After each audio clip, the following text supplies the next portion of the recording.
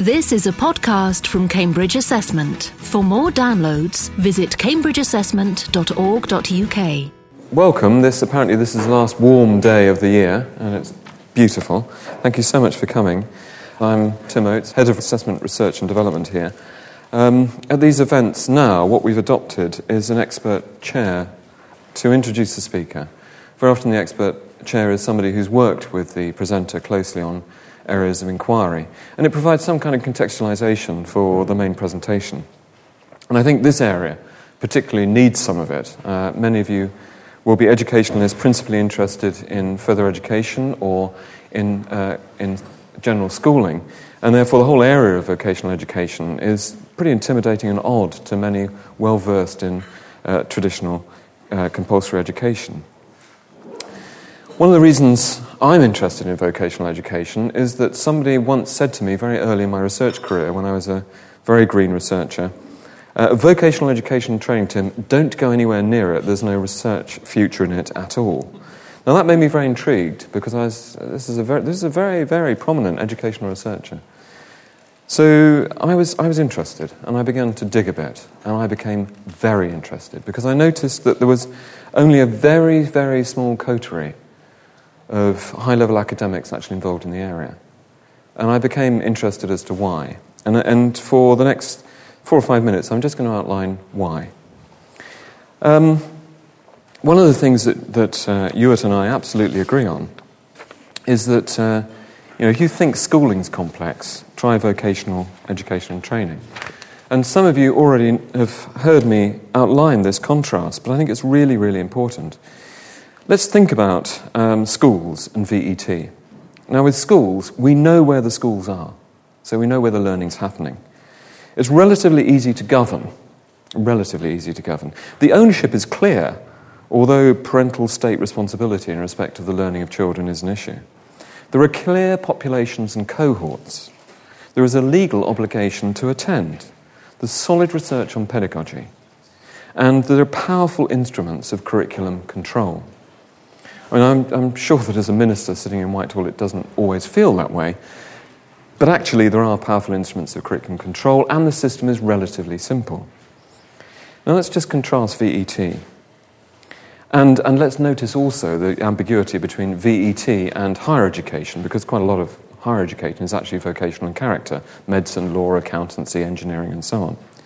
But let's think about vocational education and training, VET. There are diverse and shifting locations of learning: workplaces, colleges, private training providers, and so on.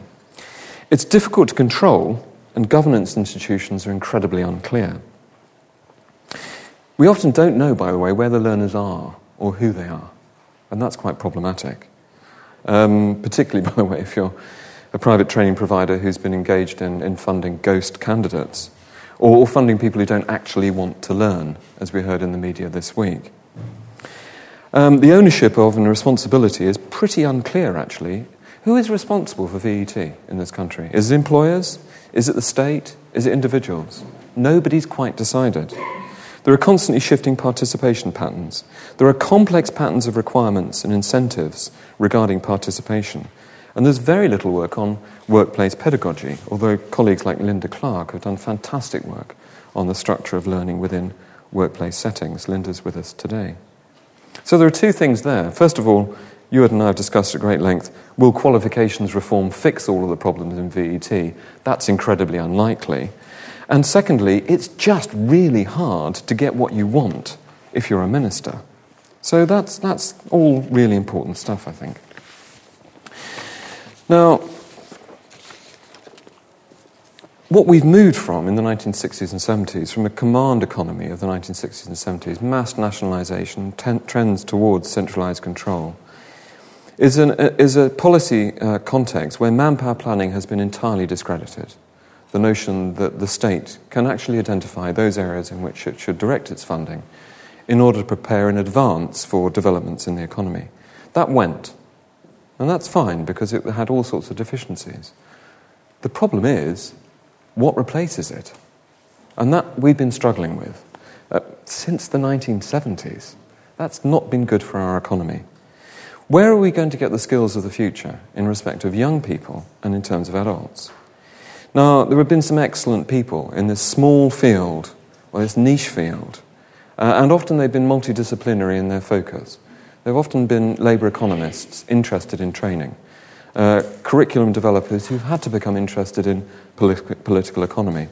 But prominent amongst them, Sig Prace did excellent work, Hilary Steedman, Alison Wolfe, and there was a definitive paper, actually, which is pretty defective, but it was very, very important, which was David Feingold's Breaking Out of the Low-Skill Equilibrium. That pointed to the importance of transnational comparisons. Ken Mayhew's done excellent work at Oxford, a colleague of Ewart's, and Francis Green. In London, Michael Young did excellent work during the 1980s alongside Ken Spores and Anne, and I disagree with virtually everything that Ken Spores and Anne Hodgson have said about the vocational education training system.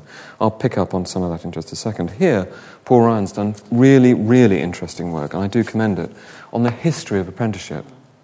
So, I mean, there are fascinating snippets. So, for example, the London riots amongst the apprentices because they were just fed up with eating fresh salmon day after day taken from the Thames.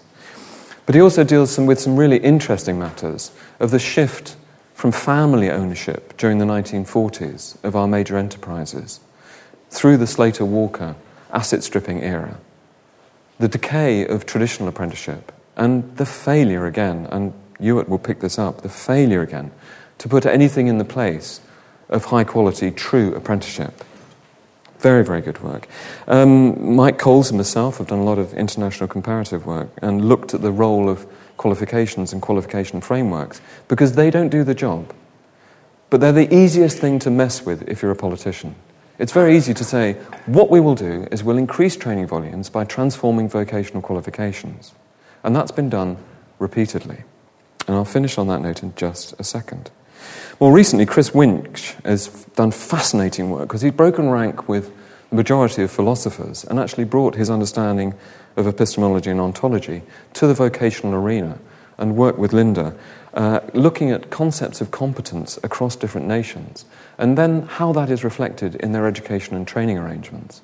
And that's been a really telling analysis in terms of explaining the supply of certain forms of labour in our economy and how restrictions on the supply of certain forms of labour then conditions work and actually conditions your economy and actually presents limits on the way in which you can constitute your economy. BIB, the ETF in Turin, and Cedefop in Thessaloniki, again, have done great international work, but not well known. But it's worthwhile Googling Cedefop, C-E-D-E-F-O-P, and actually looking at the range of reports which they've got. Mike and I have got a report on there on the 40 functions of qualifications. But more recently, looking at England and the UK, what we've essentially had is a target-driven policy process.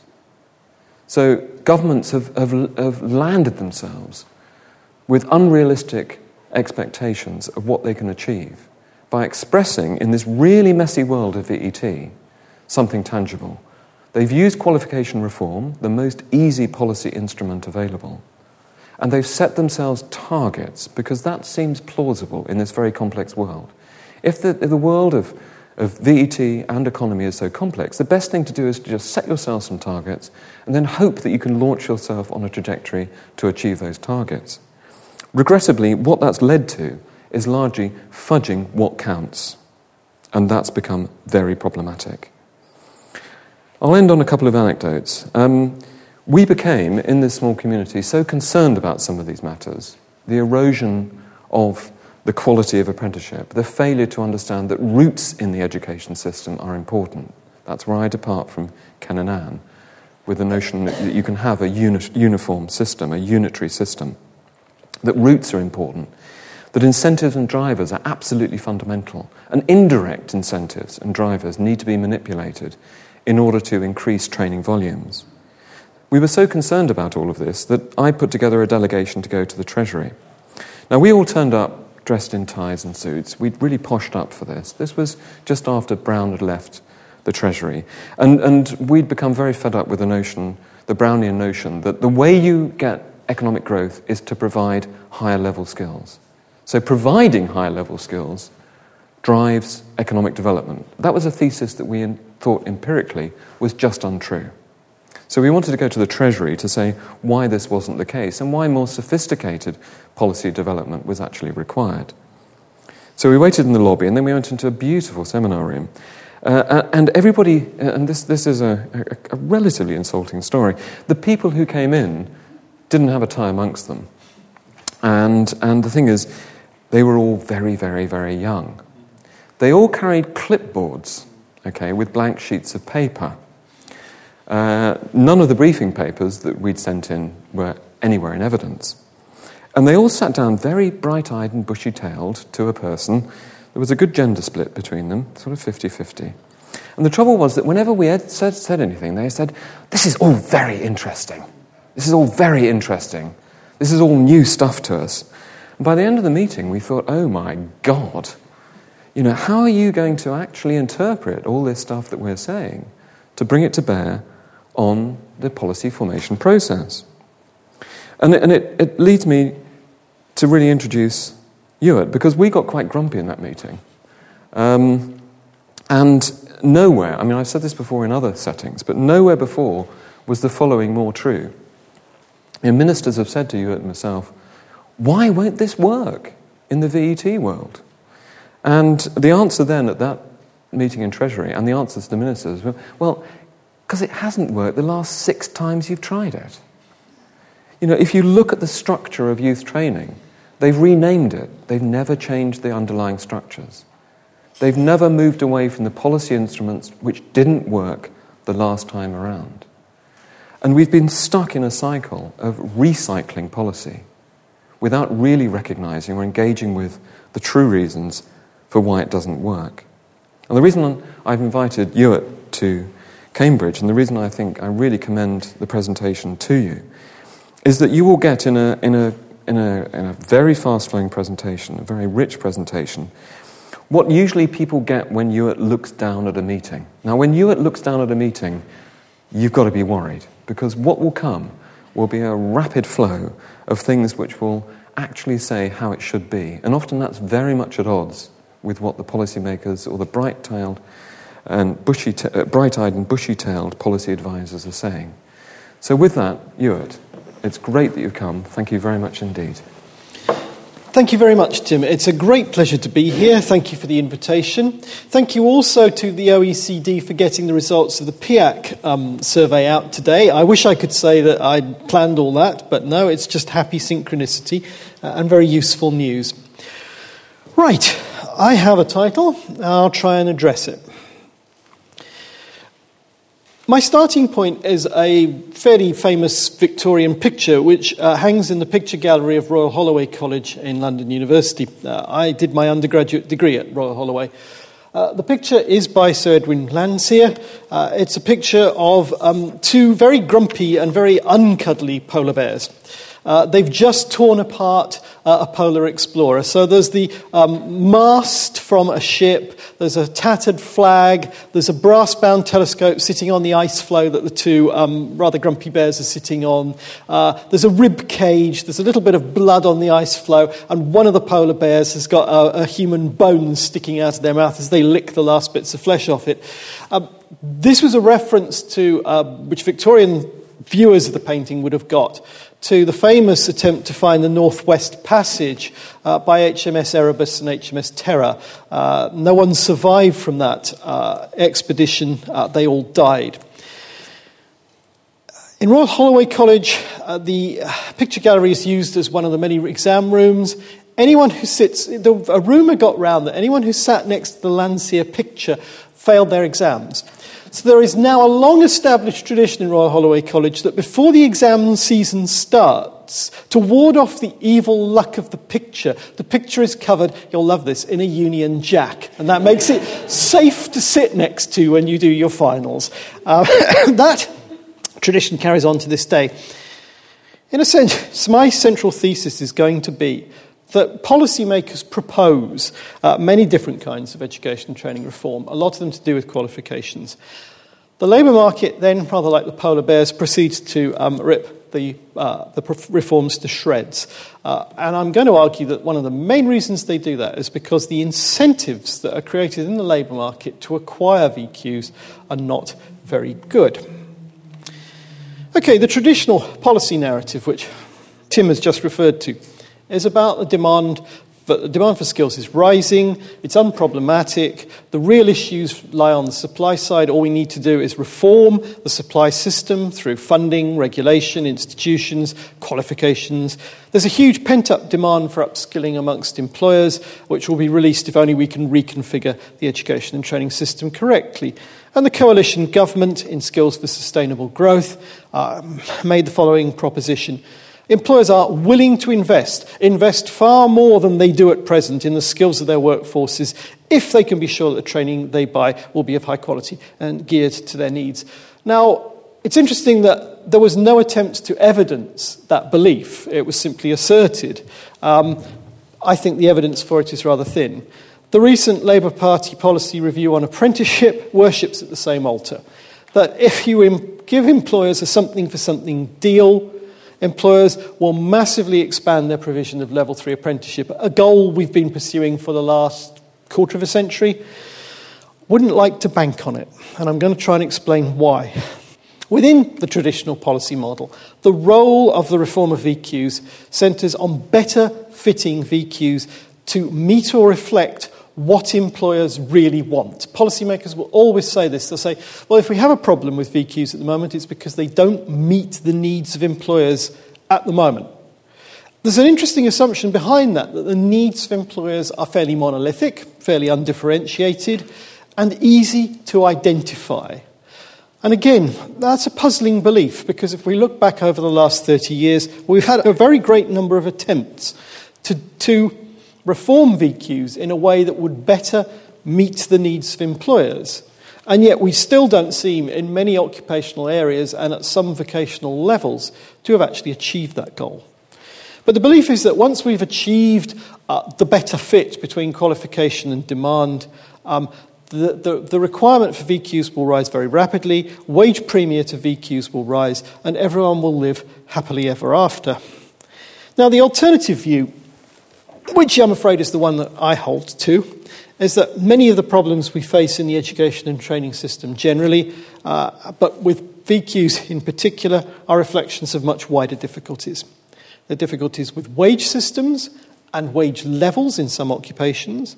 There are difficulties with recruitment and selection practices in some areas, occupations and firms. There are difficulties with low job quality and design and the resultant levels of demand for skill in a lot of lower-end work. There are problems with progression opportunities or the lack therein in certain occupations and types of firm, and there are difficulties that are mainly clustered at the lower end of the labour market, and we ignore those problems at our peril. Put it another way, we have a lot of pretty awful jobs in the UK, which offer low pay, little opportunity for progression, which demand fairly limited amounts of skill, certainly in terms of the kind of skill that might be certified in a normal VQ. And often the recruitment and selection processes via which you access that kind of work have very little, if any, role for vocational qualifications within them. Now, the existence of that kind of work creates very weak incentives to invest time, energy or money in learning for those who are destined or believe themselves to be so to occupy such jobs. They're simply not being sent terribly strong messages or signals from the labour market about the value of acquiring certain sorts of VQs. If this second model is correct, reform of VQs will only work if it takes place alongside other forms of labour market reform. Improving job quality, stimulating underlying levels of demand for skill, improving progression for low-paid workers so that the qualifications they get allow them to move up the job ladder. In the absence of such an approach, my argument would be that VQ reform will tend to have limited effects, as weak VQs ultimately reflect narrow and pretty limited demand for skills in some occupations. In other words, the problem is that VQs at the moment, at the bottom end of the VQ spectrum, actually probably do reflect what a lot of employers want all too accurately, and that's why they're not very robust VQs. Okay, there's a structure to what I'm talking about, and we'll go through it. Okay, let's scroll back a little bit about the idea of the incentives to learn. I wrote a really dull monograph in 2009 about the incentives to learn, and anyone who feels sleepless could have a look at it. It's on the Scope website. But it was an attempt to really try and produce a typology of the incentives that exist. And in a sense, and this comes back to something that Tim was saying, much of the policy focus and much of the research focus over the last 30 years has been on Type 1 incentives, those that are intrinsic to the learning process, curriculum, pedagogy, so on. Type 2 incentives are generated in wider society. They're generated in work, they're generated in culture, they're generated in parental attitudes to learning. And what I argued in the monograph is that if Type 2 incentives are weak, complex or uncertain, learners may not participate or succeed, and that you need to pay attention to both sets of incentives if you want to make sense of the participation and achievement patterns we have. Okay, Type 1 incentives. I don't want to labour this point because you'll all be perfectly well aware that these are the kinds of things that policymakers obsess about. And I'm not saying that they're wrong. These things plainly matter really significantly to how people acquire knowledge and how successfully they do so. But we need also, particularly when we're thinking about vocational qualifications, which are supposed to be leading directly into certain paths in the labour market, what the Type 2 incentives are. Wage returns to particular qualifications or skills, other benefits like intrinsic job interest, opportunities for progression or travel, which tend to be clustered in higher level jobs rather than lower level jobs, social status, license to practice and mandatory CPD regulations, which mean that for certain sorts of people in certain sorts of jobs, acquiring qualifications and engaging in lifelong learning is mandatory. If they don't do it, they lose their professional certification. So in a sense, there's an absolute incentive on those people to learn throughout their careers, throughout their working lives, which is completely absent if you're not in that kind of job. Cultural expectations within society or particular ethnic or class segments they're in, we know those are very powerful. Non-economic benefits to do with enhanced satisfaction in other aspects of adult life. And we know that a lot of adults who don't learn in terms of their work engage in lifelong learning for reasons other than work, to do with parenthood, sporting or cultural activities, personal interest, whatever. And again, we ignore that factor at our peril. The problem with bad jobs and Type 2 incentives is very simple. We have about 20 to 22% of our current workforce that are low paid. And in-work poverty is rising, and I'll come back to that. A lot of our work is insecure and casualised. There is a strong lack of job control, discretion, ability to dictate how you as a worker do the job. High stress levels, often because of work intensification. Dull, boring and repetitive jobs with short job cycle times. Many people in our economy work in jobs where the job cycle time, i.e. the start to finish of what they're being paid to do, is a minute or less. They just do the same thing. It's not very exciting, and there are significant implications for both on-the-job learning and the requirements that are likely to be built into the VQs that fit you for that job. And we also know, and I'll come back to this, there's a strong lack of opportunities for progression out of a lot of this work. Low-end jobs are not fading away. That's the other thing that, as Tim and I will remember, we've sat in many policy meetings in the past where civil servants and policymakers have told us, oh, you don't need to worry about all this rubbish, Ewart. These jobs are vanishing. We're all going to be knowledge workers shortly. The reality is we're not. In actual fact, most of the projections suggest that low-paid work in the UK is set to rise rather than fall. The bottom end of our labour market is in many senses getting worse. The New Economics Foundation study showed that the jobs available for non-graduates is shrinking and that most of that job growth is in low-paying sectors. They also found that upskilling those workers would have marginal impact on either their employability or their pay. The figures on that slide are really scary. They are what people like the Resolution Foundation, Child Poverty Action Group and many others have been talking about for the last couple of years. Since 2009, the number of workers earning less than a living wage has increased from 3.4 million to 4.8 million. It is in-work poverty that is becoming the modern face of hardship. The idea that work is the best way out of poverty at a general level of principle is still probably viable, but in many specific instances it does not actually work. People remain poor. That kind of work is going to yield low returns to the VQs held by those who undertake such employment. That's an inescapable fact, and it ought to worry us. And access to such work may not be dependent on holding a VQ, and this comes back to recruitment and selection. I produced a scope research paper on this with Susan James a couple of years back, reviewing what we know about recruitment and selection. And hats off to the UK Commission for Employment and Skills, because through the National Employer Skills Survey, they've probably done better survey work than anyone else about how employers are actually recruiting. The human resource management textbook model of recruitment and selection, which is a meritocratic model based on qualifications and formal interviews and references and all the rest of it, is actually probably a minority sport. There is a massive growth of informal recruitment and selection amongst small firms particularly, though actually larger firms as well, who are recruiting not least through word-of-mouth personal recommendations, which completely circumvent the standard HRM textbook model. And it's not just low-end work, though it's very prevalent in low-end work. Siemens in the UK, they have a train maintenance department that looks after Siemens-built electric and diesel trains. Their main recruitment mechanism for engineers, and these people earning £45,000 a year, is by personal word-of-mouth recommendation from their existing employees about someone they know working somewhere else who would make a good Siemens engineer.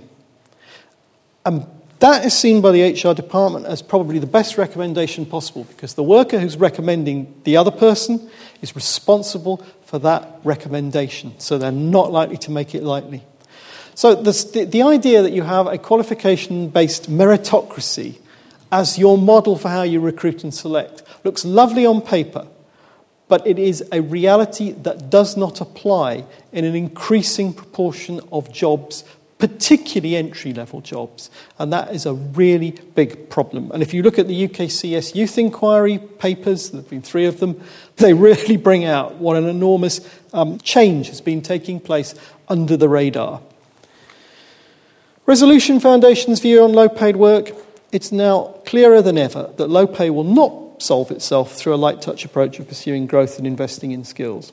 The lower half of the UK labour market is simply not creating higher quality jobs in the way that economists once anticipated.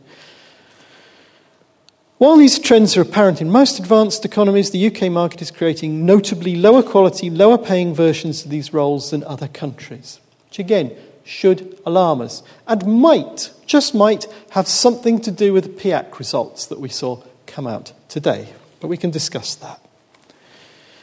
There's also very limited progression opportunities out of low-paid work. Colleagues of mine in my research centre, Scope, have done a lot of work on progression opportunities in low-paid work. And what is clear is that for a lot of low-paid jobs, only a limited proportion of the workers are ever going to move up the ladder. And they are usually small steps. So if you become the manager of a cafe, as opposed to a Starbucks or whatever, and you move up from being a barista or whatever you want to call it, counter service worker, the difference is probably 50p an hour. The baristas are on a national minimum wage. The cafe manager gets 50p an hour extra. And the cafe manager has to usually stock up the storeroom. It's very interesting. If you actually look at the job descriptions for some cafe managers, some of the chains, they actually say you must be able to lift 20 kilograms because you'll be stacking storeroom shelves with the coffee packets and whatnot. Insofar as those opportunities are available, they're not available usually to part-timers because managerial posts are full-time, and qualifications play absolutely no role whatsoever in determining which workers get promoted, which really isn't good news for the topic we're discussing today. We know that employer demand for skill at aggregate level is pretty limited. The Francis Green quote, again, would tend to me to help explain the PIAC results that we've seen come out today. We really do have a very strange view of what kind of foundation level of skill it is that we require of new entrants to the labour market in entering quite a lot of jobs in our economy. The second bit of that slide, I think, is probably the most depressing statistic that I'm aware of. When you think back at all of the money, the effort, the exhortation, the schemes, the cajoling that government directed at employers, and yet we know that the incidence of training across the workforce peaked in the year 2000 and is back to where it was in 1993, and it started declining long before the recession hit. So it's not a recession effect, it's a general effect. Employers are offering less training. So if employers' training provision is any indication of demand for skill, then we have a significant problem. Now, politicians, sooner or later, in any speech these days, particularly if the phrase social mobility is mentioned, will talk about raising aspiration. Well, raising aspiration is nice, but it may not be a good thing. There's a lovely quote from the Shropshire Training Providers Network, which was given to the BIS Select Committee inquiry into apprenticeship. There's a mismatch between employer requirements and learner aspiration. We still have a large number of jobs which are at level 2 or below. The drive for more and more advanced apprenticeships is creating an expectation among young people and parents who then become unwilling to consider the lower levels. Well, what does that suggest for the future of the husbands' review, the Labour Party review? It says that we must get employers to vastly expand their level 3 apprenticeship provision. But nice aspiration, but employers are saying, well, actually, we have a lot of level 2 and below jobs. So if our training reflects what we want, that's what you're going to get. So for some youngsters, you need to lower your aspirations, not raise them. This is the second most depressing set of statistics after the ones on employer training. I find this, I've used this slide a lot of times, and anyone who's heard me talk before probably has seen it. But I just think they're astonishing. Now, we don't know who those 357 responses were from. Many of them will be from training providers who plainly want to minimise the amount of cost inputs they have to make into training. But quite a few of them will tragically be from employers. 70% of respondents rejected the idea that maths and English should be a requirement in all apprenticeship frameworks. Don't need that. 68% did not want an ICT qualification in all frameworks. We don't need ICT. Only 53% agreed that all 6 of the personal learning and thinking skills were needed in all frameworks.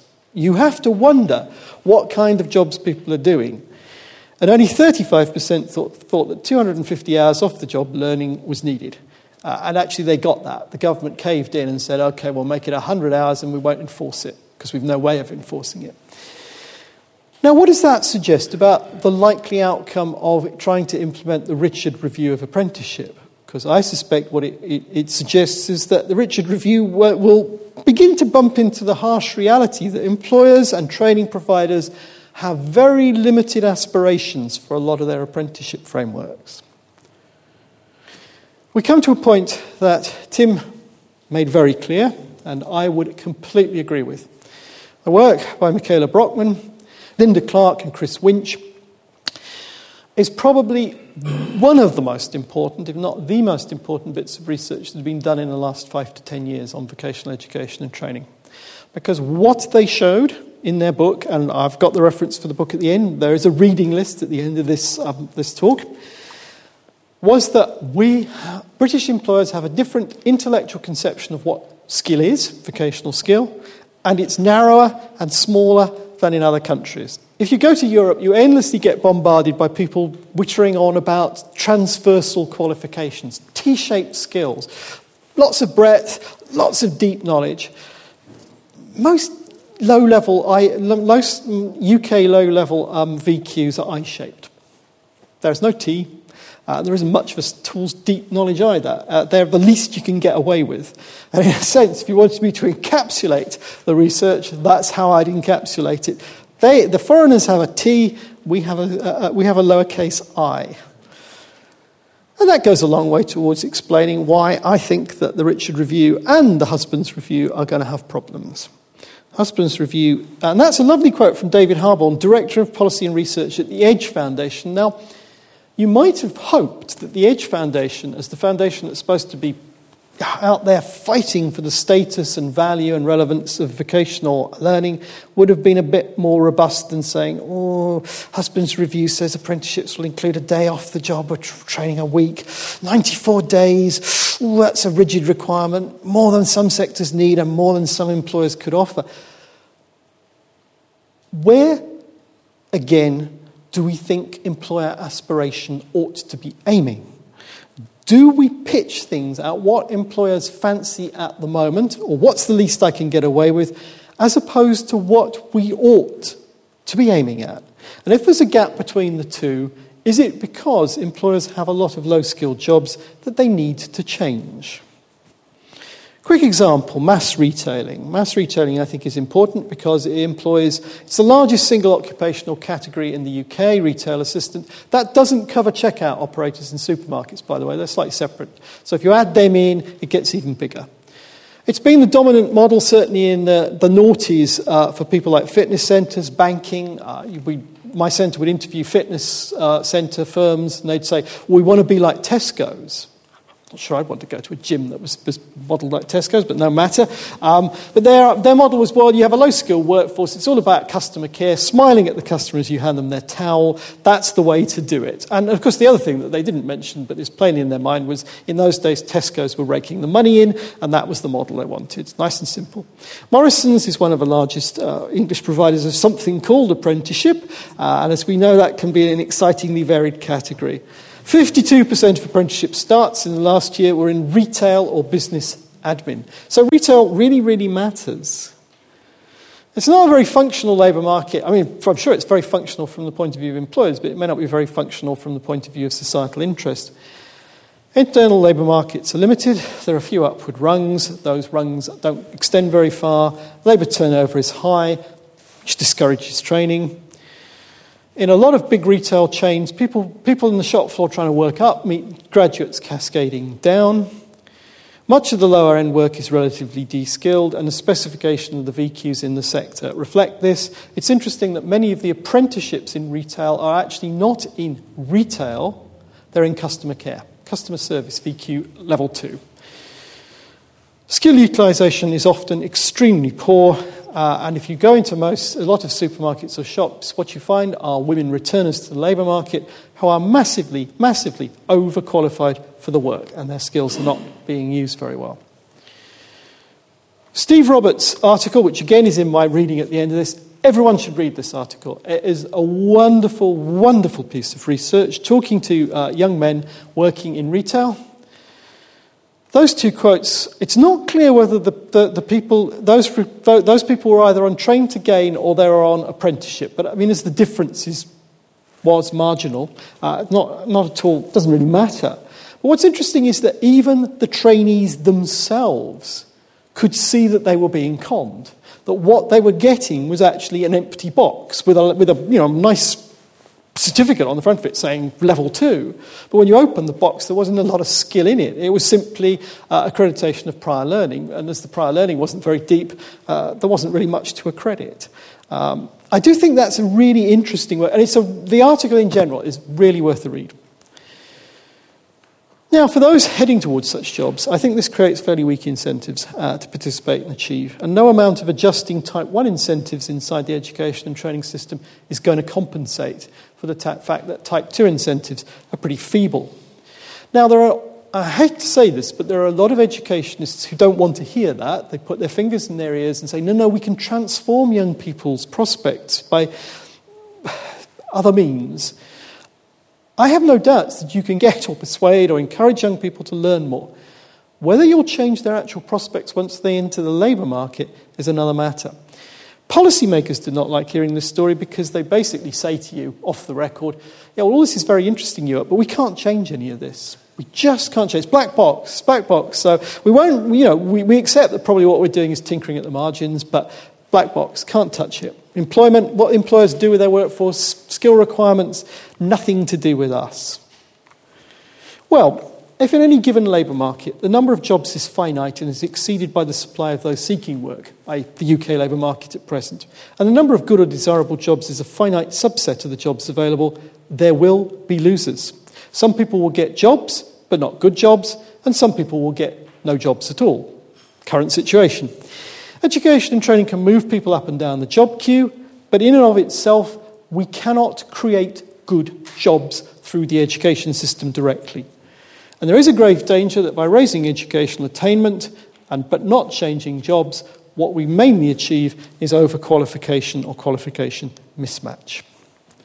Thus, the higher the levels of unemployment, the higher levels of inequality in terms of job quality across the available openings, the larger the pool of bad jobs relative to good ones, particularly in certain individual local labour markets, and the weaker returns to the qualifications, the more likely it is that those thinking of investing in learning will be faced by complex, patchy, uncertain, and therefore very risky incentives to learn, and they will act rationally.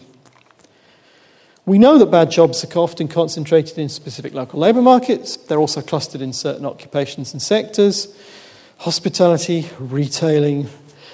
In positional competition for a finite supply of good jobs, we know that many people from certain types of background are less likely to get the good jobs, and the impact on incentives is probably fairly obvious. To put it another way, people perceive a pecking order.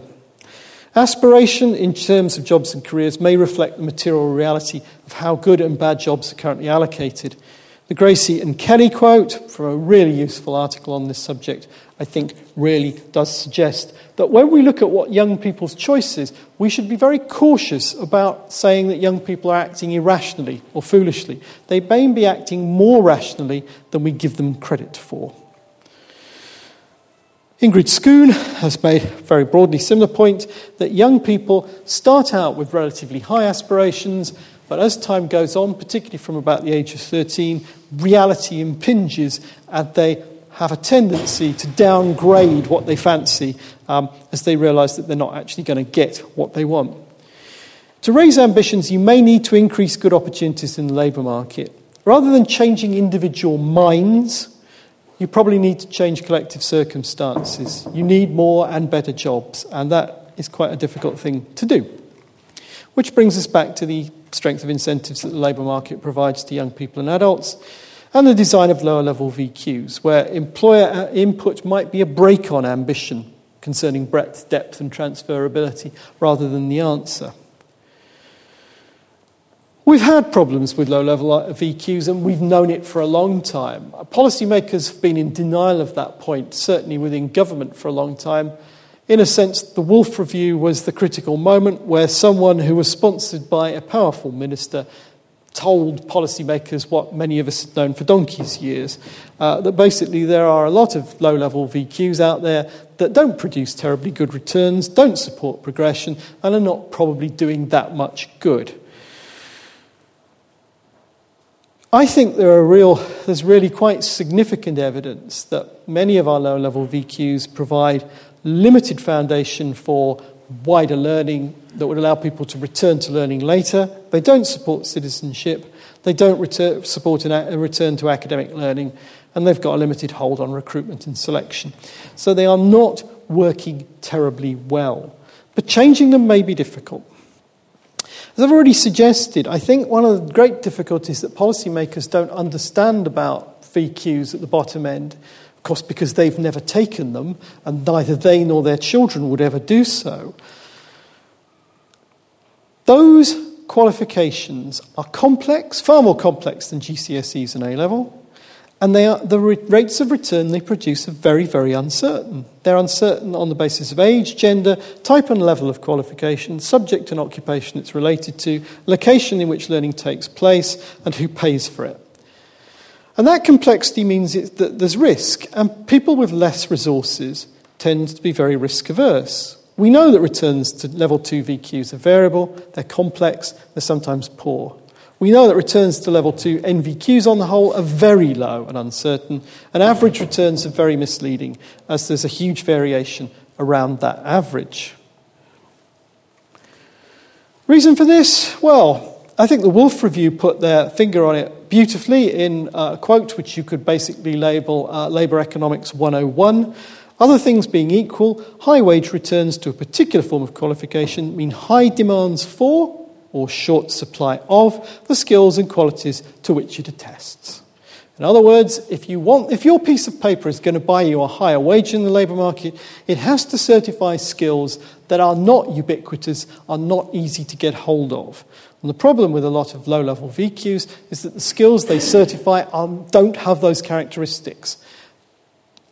Plenty of people can walk in off the streets and do the job. Now, as a result, we know that we've got problems. That's again from the UKCS Youth Inquiry. We have a higher proportion of degree people working in jobs that don't require the skill. More scarily, in a way, we also have a significant rate of young people at below degree level who are overqualified for the work that they're entering, and there is some evidence that they're getting stuck in these jobs for longer.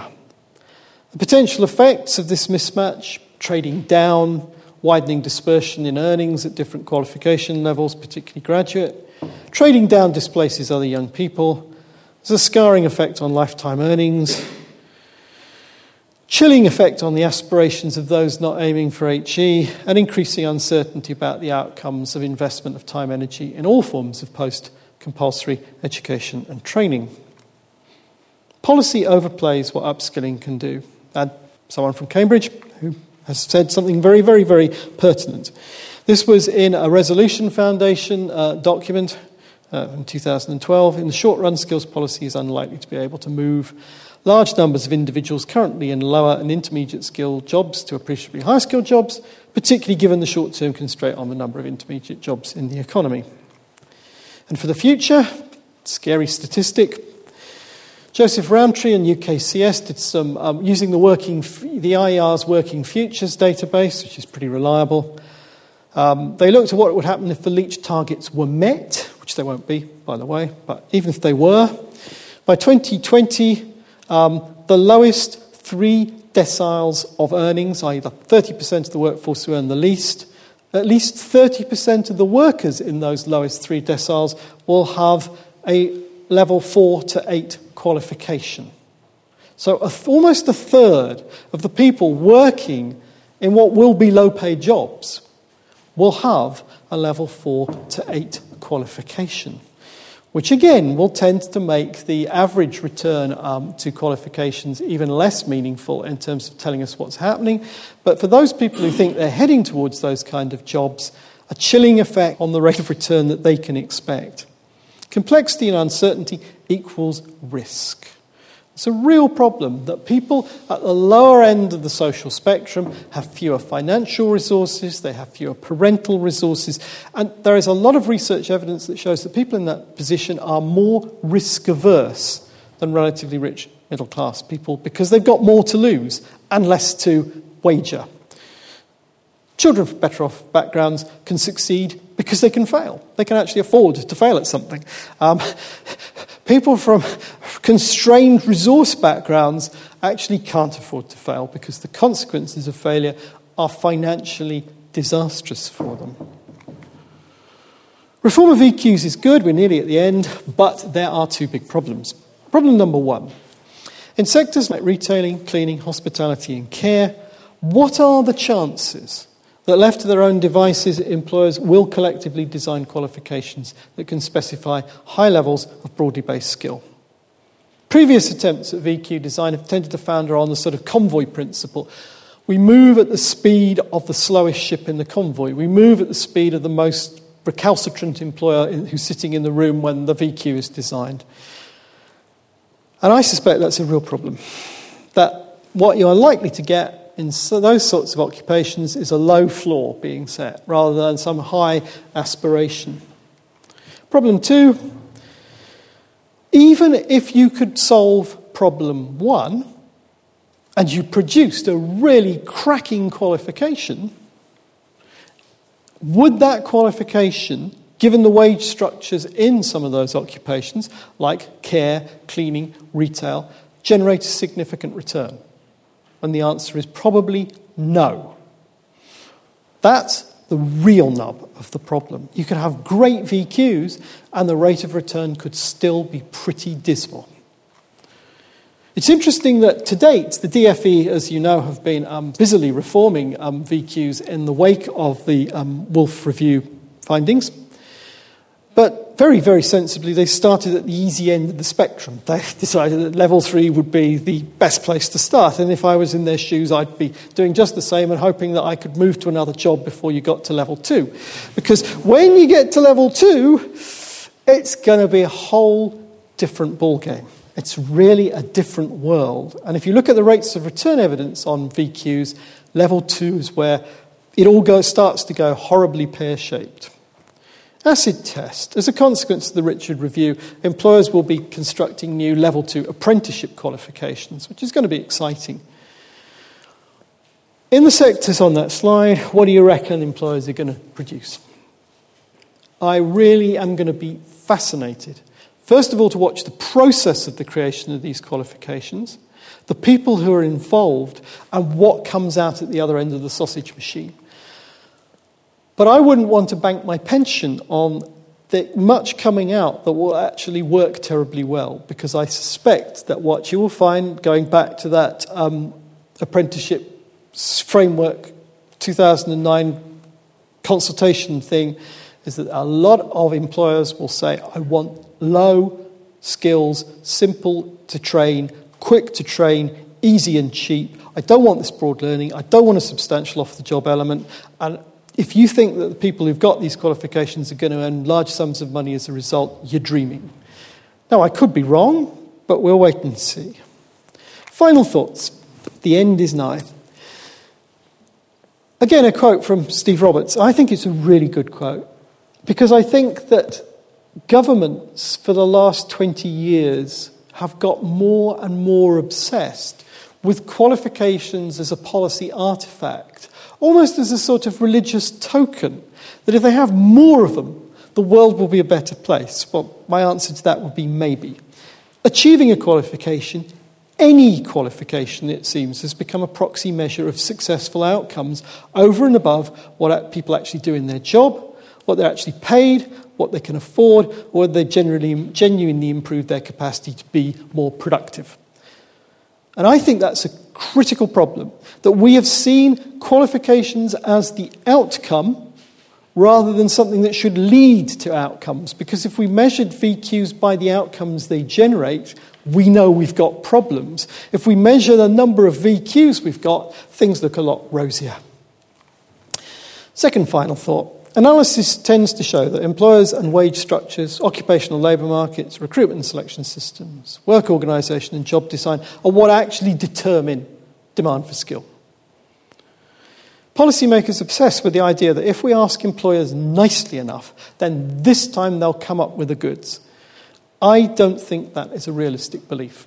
I think that we have to be worrying about those structural factors and trying to persuade, encourage, incentivise, cajole or threaten employers to start changing wage structures, occupational labour markets, their recruitment and selection systems, their work organisation and their job design. And it's really interesting. This got very little press coverage, which I find rather exasperating. The Social Mobility and Child Poverty Commissioner, i.e. Alan Milburn, and his team have recently produced a really interesting report, which is in my reading list at the end, which everyone should look at. It's quite brief. I think it runs to about 14 pages. What's really interesting is that for the first time, there is a realisation that unless we change the nature of the bottom end of the labour market, rather than simply obsessing about who gets degrees or goes to elite universities, we can forget about social mobility and we can forget about tackling child poverty. And Milburn and his team say we need a higher national minimum wage, GASP. We need living wage campaigns, labour market regulation and enforcement, programmes to assist employers to redesign work, new forms of collective bargaining and wage setting mechanisms, and reassessment of social norms around low pay. Now that's actually pretty revolutionary stuff, and that's come from someone who is an official advisor appointed by the government, whose advice the government is meant to at least pay some attention to. So it's interesting that the penny has finally begun to drop, in that quarter at least, about the structural nature of some of the problems in our labour market. If we want to minimise unemployment, underemployment, credentialism, bumpy transitions from learning to earning, and wasted public and private investment in education and training, we need to do two other things. We need to have an industrial strategy which supports product market innovation, competitive strategies that drive rising demand for skills across the bulk of the economy, not just across a few selected high-tech sectors that may be very important for exports but will never employ the bulk of the workforce. And secondly, we need systems of work organisation, job design and employee relations that stress good skill utilisation, workplace skill formation and workplace innovation, i.e. bottom-up innovation. So there we are, and there is the further reading, which I really do recommend to you. All of those things are worth a look, with a possible exception of my 2009 monograph, which really is actually, I have to say it, quite dull, but useful. So there we are. Thank you very much.